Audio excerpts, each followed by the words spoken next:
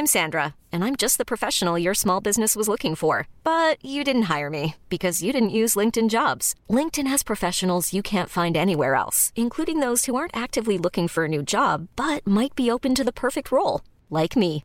In a given month, over 70% of LinkedIn users don't visit other leading job sites. So if you're not looking on LinkedIn, you'll miss out on great candidates like Sandra. Start hiring professionals like a professional. Post your free job on linkedin.com/achieve today. I'm Sandra, and I'm just the professional your small business was looking for. But you didn't hire me because you didn't use LinkedIn Jobs. LinkedIn has professionals you can't find anywhere else, including those who aren't actively looking for a new job, but might be open to the perfect role, like me. In a given month, over 70% of LinkedIn users don't visit other leading job sites. So if you're not looking on LinkedIn, you'll miss out on great candidates like Sandra. Start hiring professionals like a professional. Post your free job on linkedin.com/achieve today.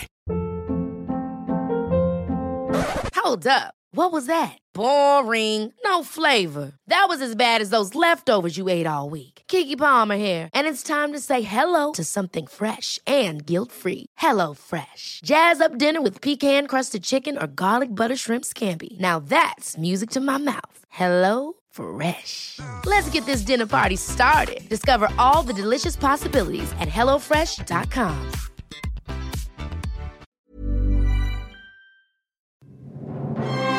Devi ascoltare di Extra Poddi, di Clip Dilla Podcast con Daniel ed Emilio ed Fabio. Det finns ett nytt program på TV4 som heter Sortera upp ditt liv. Va? Har ni hört om detta? Nej. Är det Lyxfällan typ? Eller Ja, det är lite samma inspelningskvalitet. Det är lite slappt. Okej. Men det här är ett program som jag verkligen tror att många hade gillat att vara med i. Och framförallt Emil Norberg.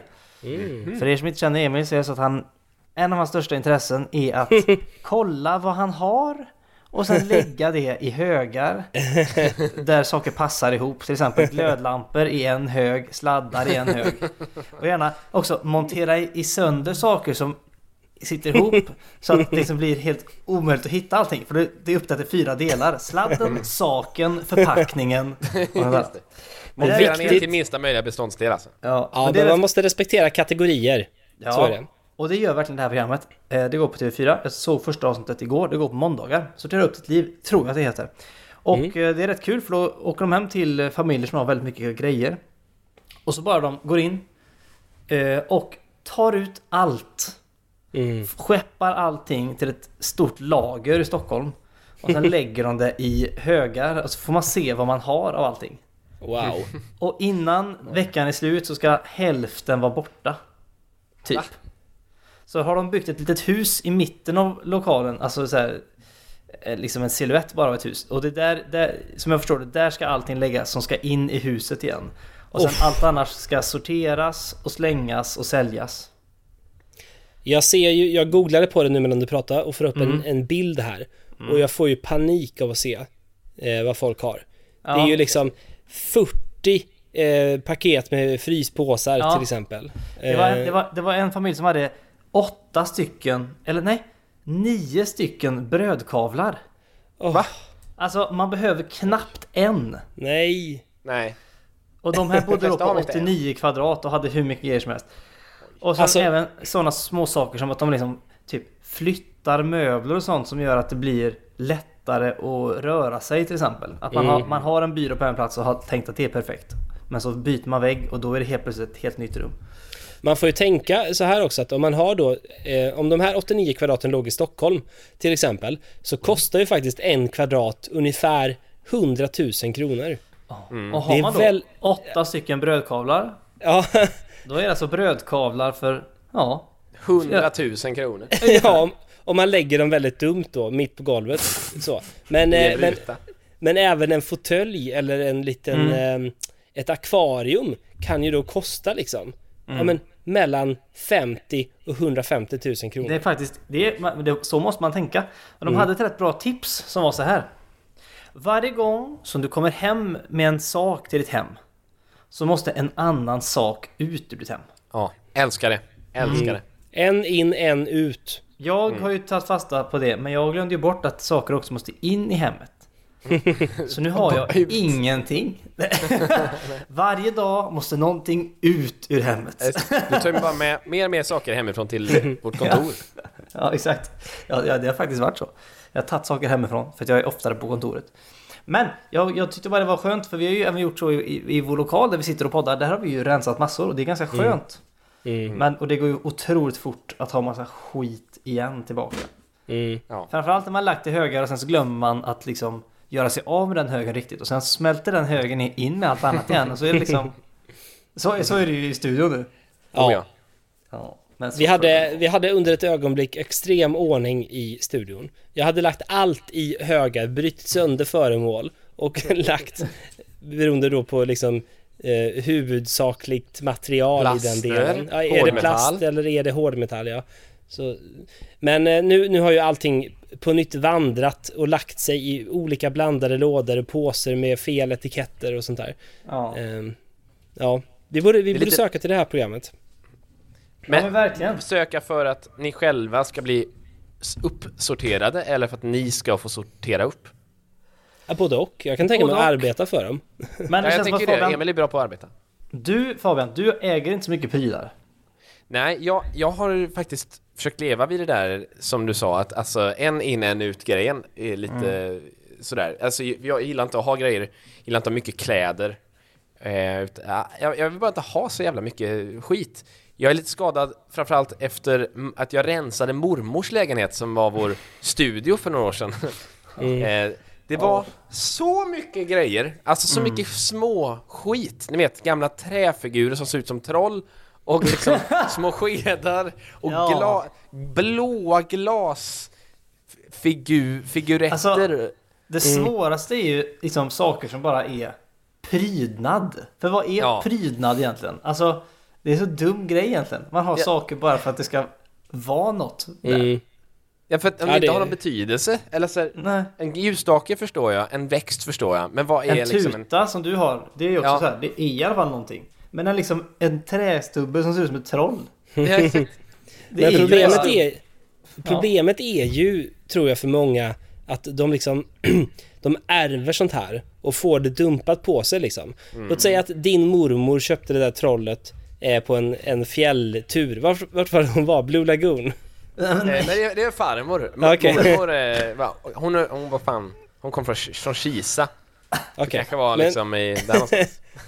Mormor kanske var i Sälen en dag. Och så köpte hon det här trollet. Och sen så hade hon det hemma i hela resten av sitt liv. Och sen så hittar din mamma det där. Och tänker, det här är mammas troll. Det kan vi inte slänga. För det hade ju mormor och det tyckte hon om. Men mormor kanske inte alls brydde sig om det där trollet. Troligtvis inte, för ingen bryr sig om sitt souvenirer man köper liksom. Och vet du vad? Nej. Ingen bryr sig om någonting när man inte finns längre heller. Nej. Det är liksom, saker blir inte mindre värda för att man, eller vet inte, det finns något fel att spara det.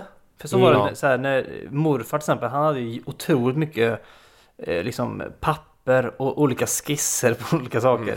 Och vi har ju sparat jättemycket av det. Men han kan ju inte läsa det mer och vi förstår inte vad det står. Det är helt meningslöst att ha det.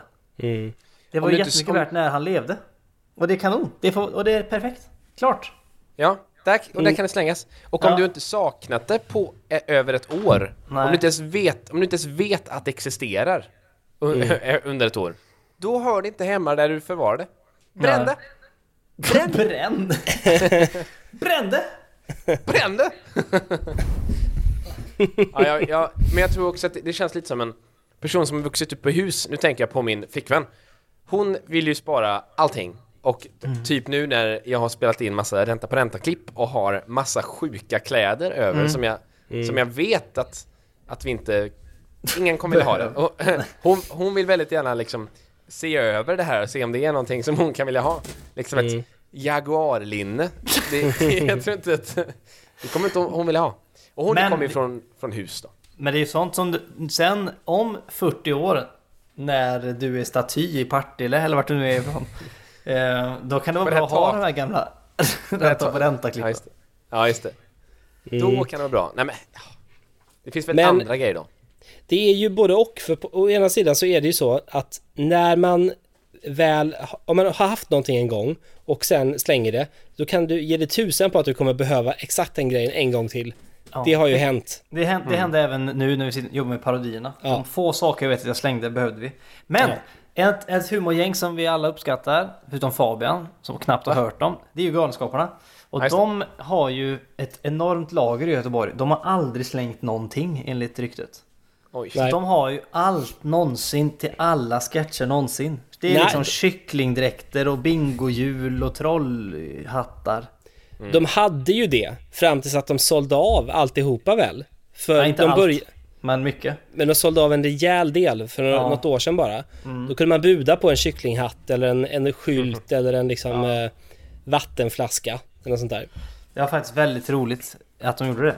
Jag budade ju på det där.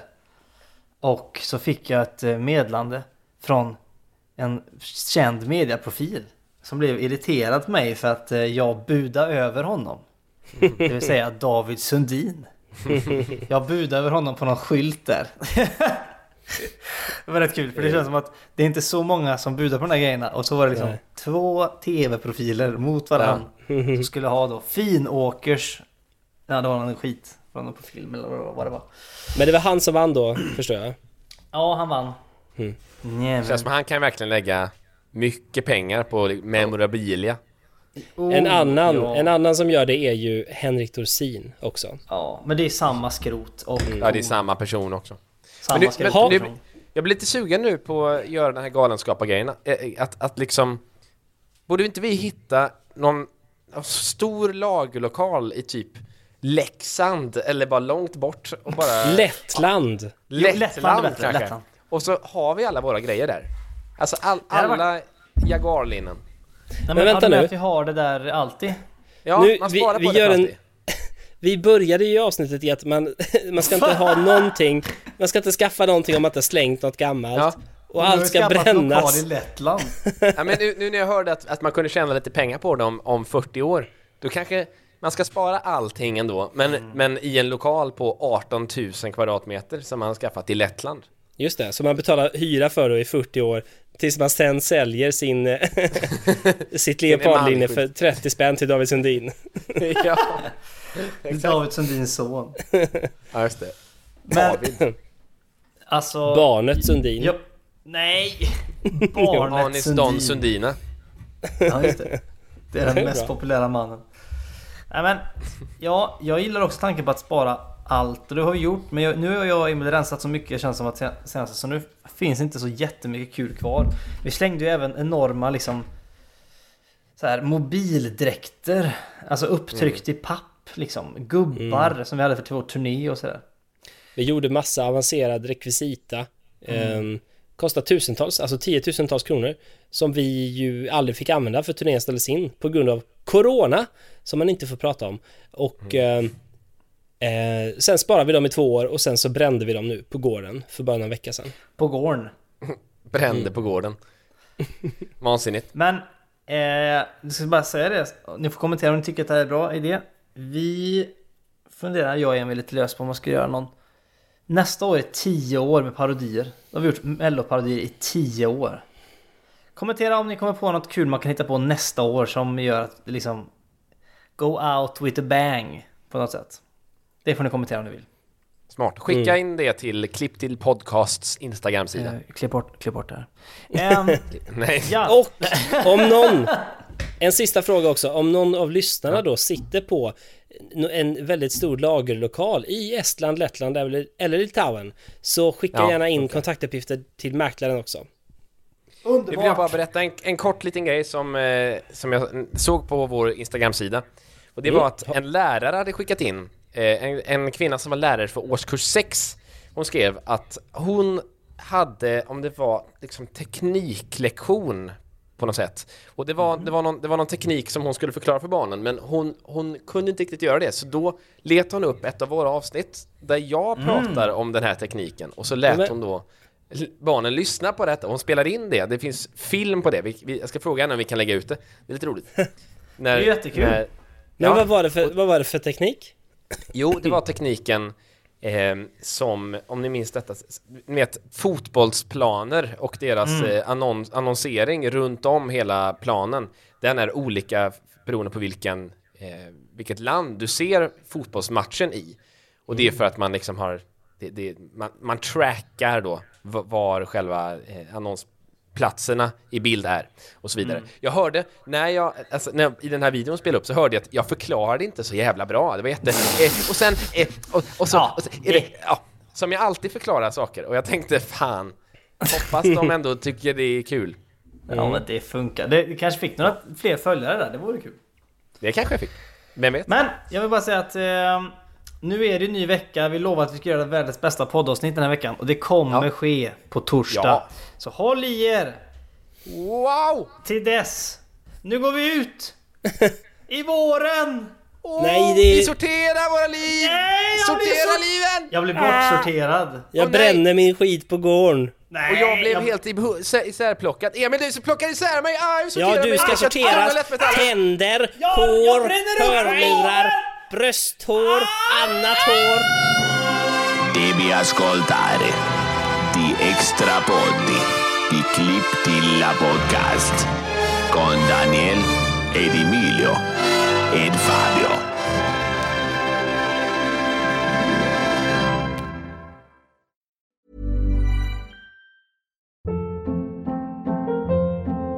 Hold up. What was that? Boring. No flavor. That was as bad as those leftovers you ate all week. Keke Palmer here, and it's time to say hello to something fresh and guilt-free. Hello Fresh. Jazz up dinner with pecan-crusted chicken or garlic butter shrimp scampi. Now that's music to my mouth. Hello Fresh. Let's get this dinner party started. Discover all the delicious possibilities at hellofresh.com. Planning for your next trip? Elevate your travel style with Quince. Quince has all the jet-setting essentials you'll want for your next getaway, like European linen, premium luggage options, buttery soft Italian leather bags, and so much more. And is all priced at 50 to 80% less than similar brands. Plus, Quince only works with factories that use safe and ethical manufacturing practices. Pack your bags with high-quality essentials you'll be wearing for vacations to come with Quince. Go to quince.com/pack for free shipping and 365-day returns.